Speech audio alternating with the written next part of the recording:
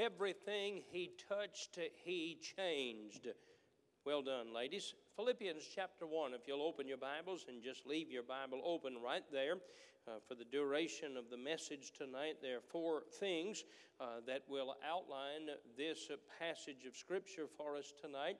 There'll be a few notes within those four things, but I want to preach from verse number 5, where Paul says, fellowship in the gospel.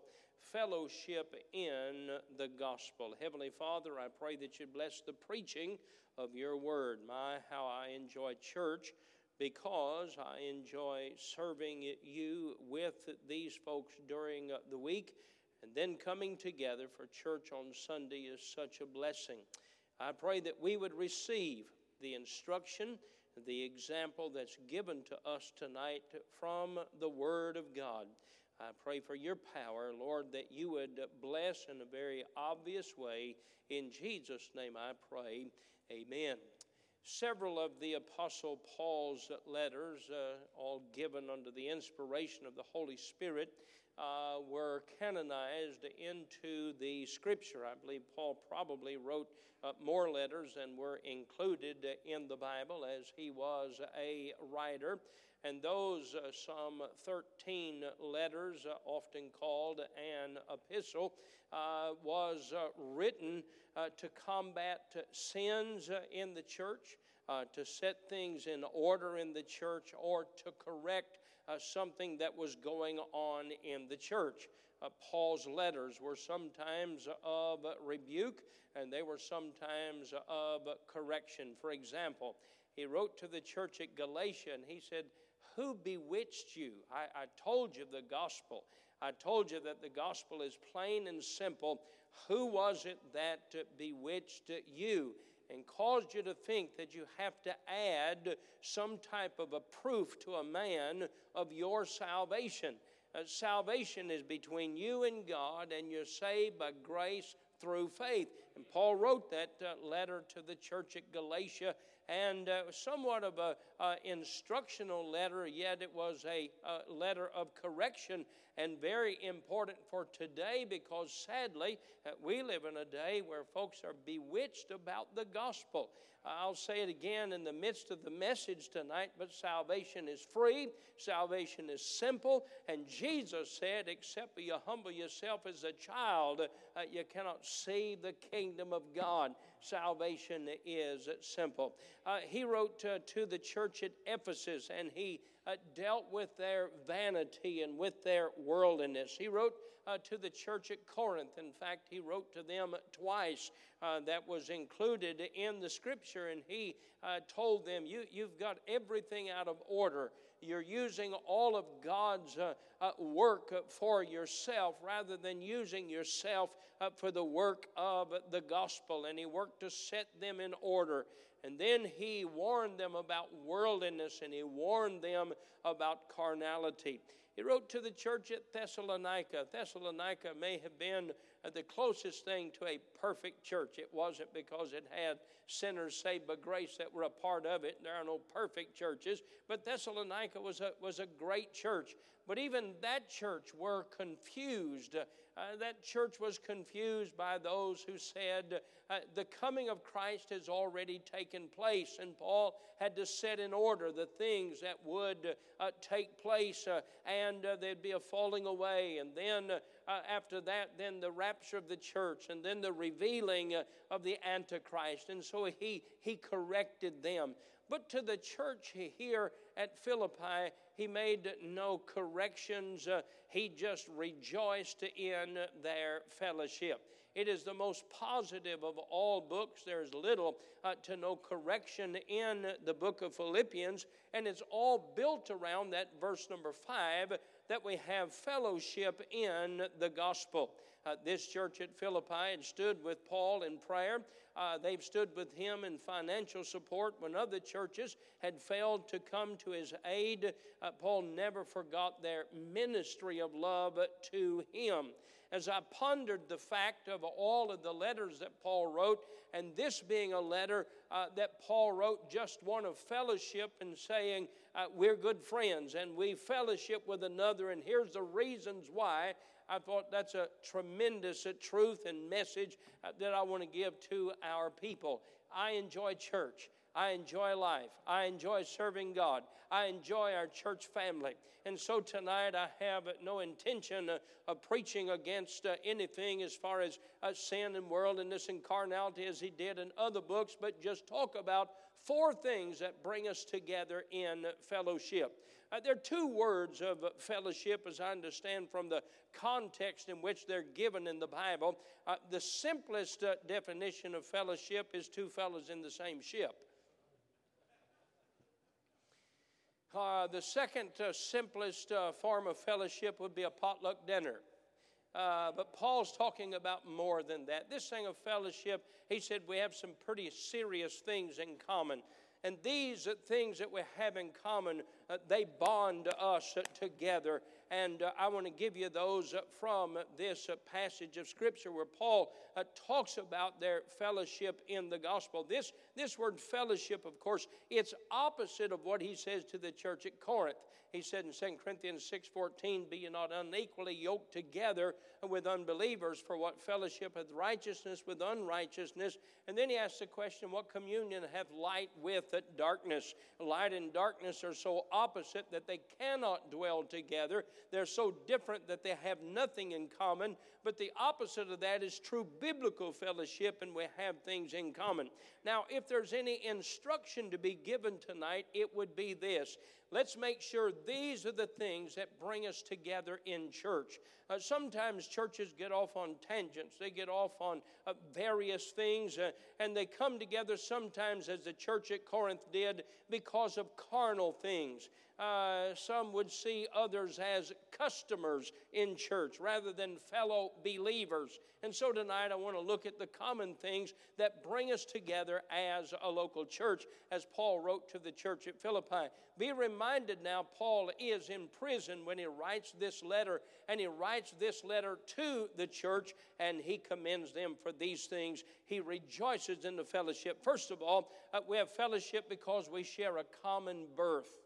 We share a common birth. Now, it's interesting, families get together, and there is the fact that we're brothers and sisters physically. When you get in a group, and oftentimes this happens, we'll have a church fellowship. We don't fellowship with one another. We fellowship with our own family. All the families come to the same place to fellowship. Have you noticed that? We do that because of our kids too, and to take care of them. But families come together. There's something about a father, son, mother, son, daughter, brothers and sisters that bring us together. If you see a brother or sister, there's something special about that. I look forward to camp this week because my brother Chris is coming, and David's going to come down, and we'll get to enjoy some time of fellowship. And the bond that brings us together is we are brothers. We'll talk about that cabin that we built in the mountains some years ago, that we had planned to start a church camp, and now to see what God has done. But that brotherhood, tonight you and I are brothers and sisters in Christ. That brings us together. And Paul said the thing that we share in common is a common birth. Notice, if you will, in verse number 1, the common birth. Paul and Timotheus, the servants of Jesus Christ, to all the saints in Christ Jesus which are at Philippi with the bishops and deacons. He says all the saints in Christ Jesus which are at Philippi. Not just saved people lived at Philippi. Many people lived at Philippi. But there was something special about the folks that lived at Philippi that were brothers and sisters in Christ. I want to say tonight, I don't want to ever get over the fact that I'm saved by the grace of God and that I have brothers and sisters in Christ to serve God with. It's something special to call someone a brother or a sister in Christ. And Paul talks about the fact that we have a common birth. What does the Word of God say about this common birth? Let me go one step further and make salvation plain and clear. I don't know what's going on, and there are different times there are books that come out that influence people, or there are folks that become popular, and they start being negative toward salvation. And there are folks that they'll criticize what they call easy believism. And I'll ask them, so what do you believe in? Hard believism? Do you believe that God gave His Son to die on the cross of Calvary to make it hard for you to get saved? If it was hard, why did He call it a gift? If it was hard, if it was difficult, look, the Philippian jailer, and so often we read books that are supposed to be about the book rather than believing and reading the book, and we get sideways and we get confused about this matter of salvation. Salvation is between an individual and his heavenly Father, and when he receives Christ as Savior, the Bible says, with the mouth confession is made unto salvation, and with the heart man believeth. And if a child could be saved in the days of Christ, a child can be saved today. I rejoiced with Brother Hazlett this week. He texted me and told me, he said, I had the best telephone call I've had in a long time. He was in meetings on Friday in class. He helps with the security of our school system in Kentucky. And he said, my phone kept ringing and I couldn't answer the phone. So finally, after I got out of the meeting, I called my daughter and she said, Hartford, our son, your grandson, wants to tell you something. And he told him, he said, I received Jesus Christ in my heart as Savior today. Isn't that a wonderful thing? I mean, I just rejoice in that. That means more than anything in the world to know your children, to know your grandchildren have received Christ as Savior. And this crowd that says it's hard to get saved and you have to come and prove to everybody that you're a child of God. I want to tell you something. I wouldn't put any doubt. My job is not to preach doubt, it's to preach faith. And when the Philippian jailer said to Paul, what must I do to be saved? And he said, believe with all of thine heart, and thou mayest. We share a common birth, The Bible is clear in that salvation is to all men. Revelation 10:13, the Bible said, for whosoever shall call. Isaiah 55:1, it says, to everyone that thirsteth come, and salvation is for everyone. The Bible does make it clear, those that do not receive Christ as Savior do not go to heaven when they die. He said, you must be born again if you're going to see the kingdom of God. You must be born again. People who reject Christ as their Savior, and I hear folks say, well, God sent them to hell. You have to cross Calvary. You have to step over the blood of Christ. You have to reject the salvation that's free and clear to all men to go to hell. You have to decide to reject Christ. But if you do reject Him as Savior, there is a hell for those that reject Christ. I want to say, first of all, we come together. There's a lot of things that we enjoy. But tonight may our fellowship be, because you and I are brothers and sisters in Christ, there is a common birth. Second of all, we share common burdens. We share common burdens. Notice in verse number 7. Even as it is meet for me to think this of you all, because I have you in my heart, inasmuch as both in my bonds and in defense and confirmation of the gospel, ye all are partakers of my grace. What did that mean? That meant that they prayed for Paul. God, please help Paul as he is in prison and facing a martyr's death. Lord, please give Paul grace. Give him comfort, Paul wrote to them. And he said, we share in that grace because you have prayed for me. Paul is saying in these verses 2 through 8, that we share common burdens. He said, I have you in my heart. One of the big parts of every church service, and I hope you don't grow weary of it, is there's a time that we share the burdens and sickness of folks and we pray for them. What a shame it would be to ignore that. One day, your name or your child's name or your grandchild's name may be on that prayer list. As I go through that prayer list, and I prayed this afternoon and spent time as I do every Wednesday afternoon texting as many people as I can as I pray for them, and I text and ask them how they're doing, and I pray for them. Paul said, I have you in my heart. You and I share the same burdens. The place our fellow believers hold in our heart reveals a great deal about where we stand with the Lord. Did you hear what I said? how much we care about one another reveals how close we are to the Heavenly Father. On Sunday morning, as there are folks that are positioned around the auditorium to help folks get a Sunday school lesson on their way in, George and Betty Farley stand at the back doors back here for folks that park back here, putting children in nursery or so forth, and come in that way, and they give Sunday school lessons to folks that come in. And this morning, Brother Farley said, "Preacher, I heard this week that a survey revealed that 50% of pastors feel lonely." He said, "I don't want you to ever feel lonely. I want you to know we always pray for you and we love you. I don't want you to ever think you're alone." And I told him, I said to him, "I don't feel lonely.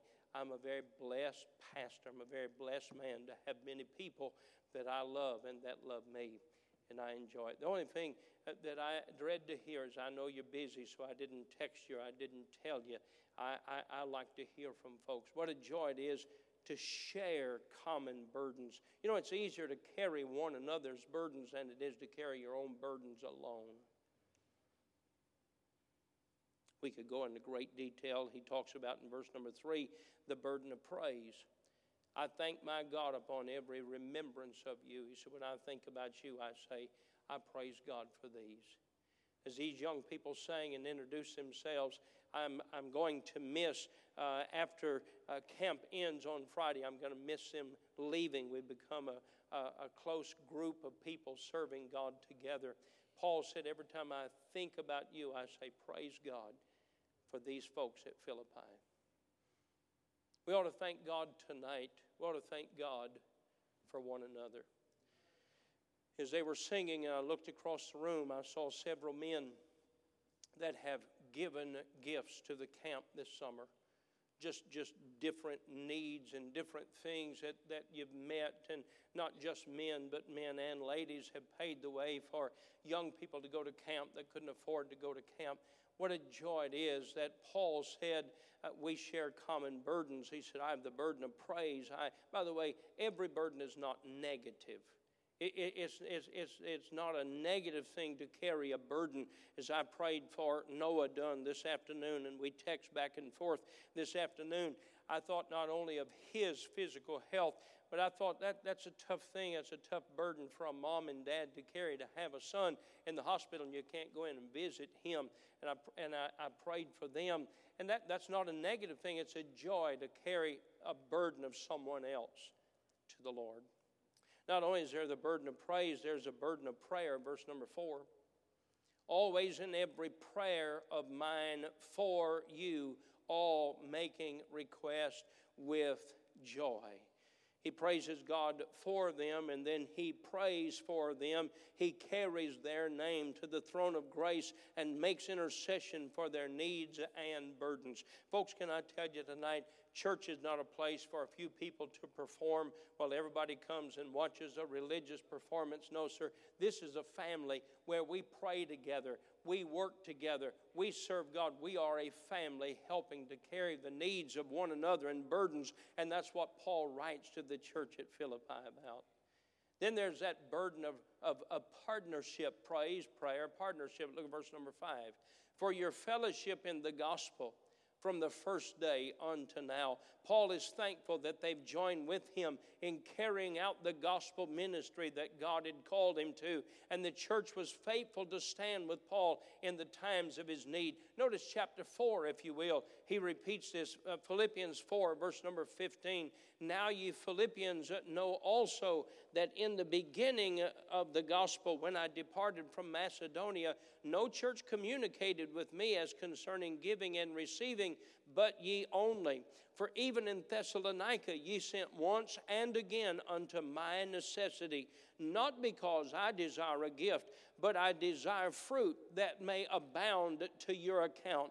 But I have all and abound. I am full, having received of Epaphroditus the things which were sent from you, an odor of a sweet smell. That must have been some peanut butter. I don't know what that was. And sacrifice acceptable, well pleasing to God. He said, I'm thankful for the burden of partnership. Then there's a burden of pressure. Scripture. Paul talks about in verse number 8, "For God is my record, how greatly I long after you all in the bowels of Jesus Christ." Paul said, I wish I could be there with you. I love spending time with you. Time and responsibility prevents me from spending time with you as I desire. Need and obligation calls on me and my time and the gospel work. I cannot spend as much time in fellowship with you as I desire to. But Paul said we're a family and we have fellowship, first of all, because we're brothers and sisters in Christ. We share a common birth. Second of all, we share a common burden. And verse number 6 and number 3, the third thing Paul said, we share a common blessing. Verse number 6, being confident of this very thing, that he which hath begun a good work in you will perform it until the day of Jesus Christ.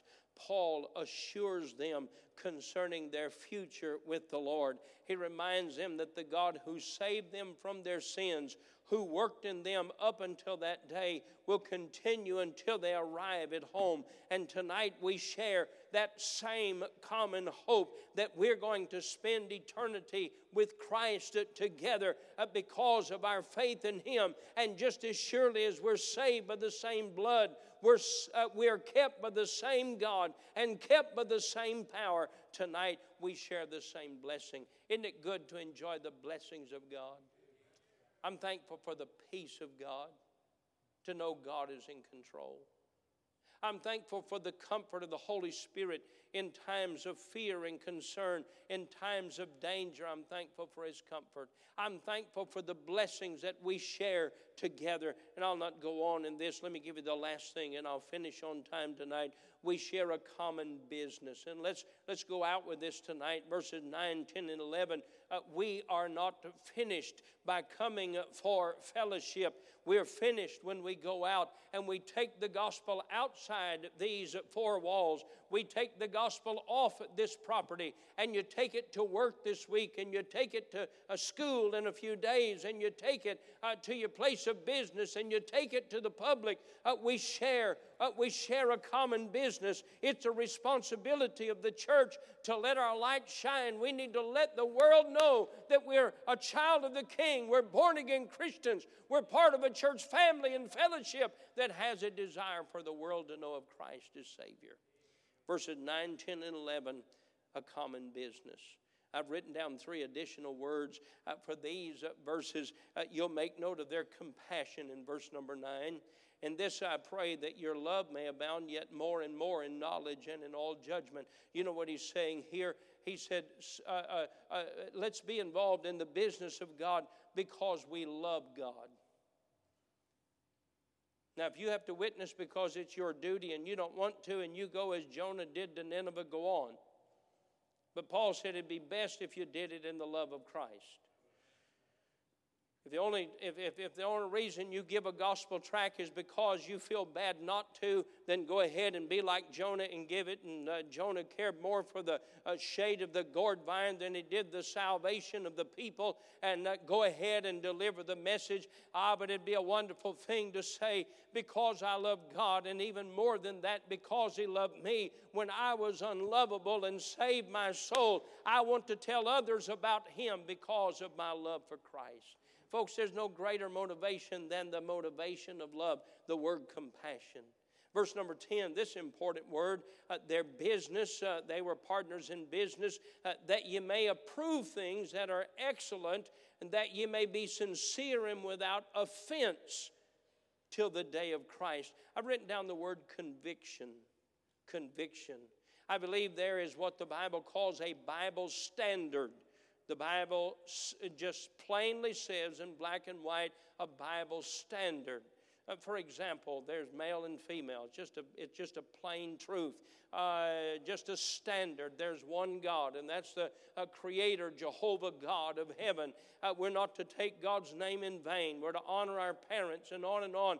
Those are Bible standards. But then there are what I would refer to as a Bible conviction. You know what I think a conviction is? A standard would be if this is the edge of the road and then you go into the ditch line past the road.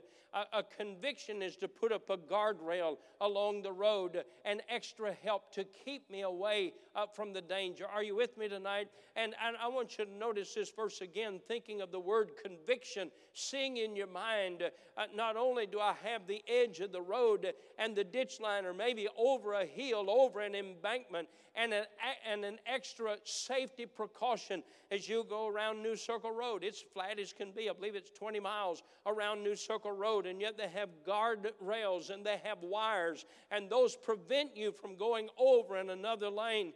Those don't have to be there.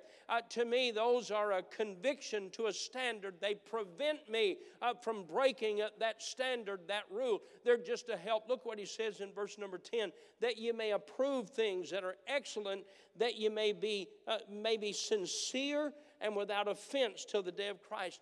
We don't want to live our life as a Christian offensive. We want to let our light shine. We want to be a good testimony as we serve in the same business. And then I've written down the word completion in verse number 11. Let's do this until we die. Let's just serve God until we die. We don't know how long we have to live. We may live a few weeks. We may live many years. We don't know how long we have to live. Look at verse number 11. Being filled with the fruits of righteousness, which are by Jesus Christ, unto the glory and praise of God. Paul's final prayer is that they will be fruitful in their walk with the Lord, and they will finish it well. I want to say tonight, you and I are blessed. We get to serve God together. And here's what brings us together. It's not business. It's not business contacts. It's not trying to just find friends. All those things may happen. But the thing that brings us together, first of all, is a common birth. We're born again by the grace of God. We're brothers and sisters. Second of all, we share common burdens. We share our burdens that we may pray for and help one another. Third of all, we share common blessings of the Lord, and then we have a common business. Of all the letters that Paul wrote, and all of the correction, and sometimes a sharp rebuke. He said in one letter, he said, if I become your enemy because I told you the truth. He didn't say any of that in Philippians. He just said, isn't it a joy to serve God together? And here's why. We have fellowship. Stand with me, if you will. Heavenly Father, it's a joy to serve you in our church. And I thank you for the faithfulness of God's people. And I thank you, Lord, as we serve you together, we are human and we do fail and we do have weaknesses. Sometimes we do offend in our words and deeds, though we don't intend to ever do anything like that. Lord, our flesh sometimes is offensive. Then sometimes we just get personally tired and we just become offended at everything. But Lord, when it comes down to having a hurt, a burden, a pain, a need, we're thankful for a church family that loves us, cares about us, praises God for us, and prays for us in time of need. Help our church to continue to do what we're supposed to do until you bring us to glory, until the trumpet sounds. In Jesus' name I pray, amen. He's going to sing the invitation song. Listen, if you're here tonight, the altars are open. If you're here tonight and you don't know Christ as your Savior, don't leave this place without receiving Christ. Would you tonight receive Christ as your Savior? Now, what is it that causes you to look forward to church? What is it that causes you to want to be a part of a church family?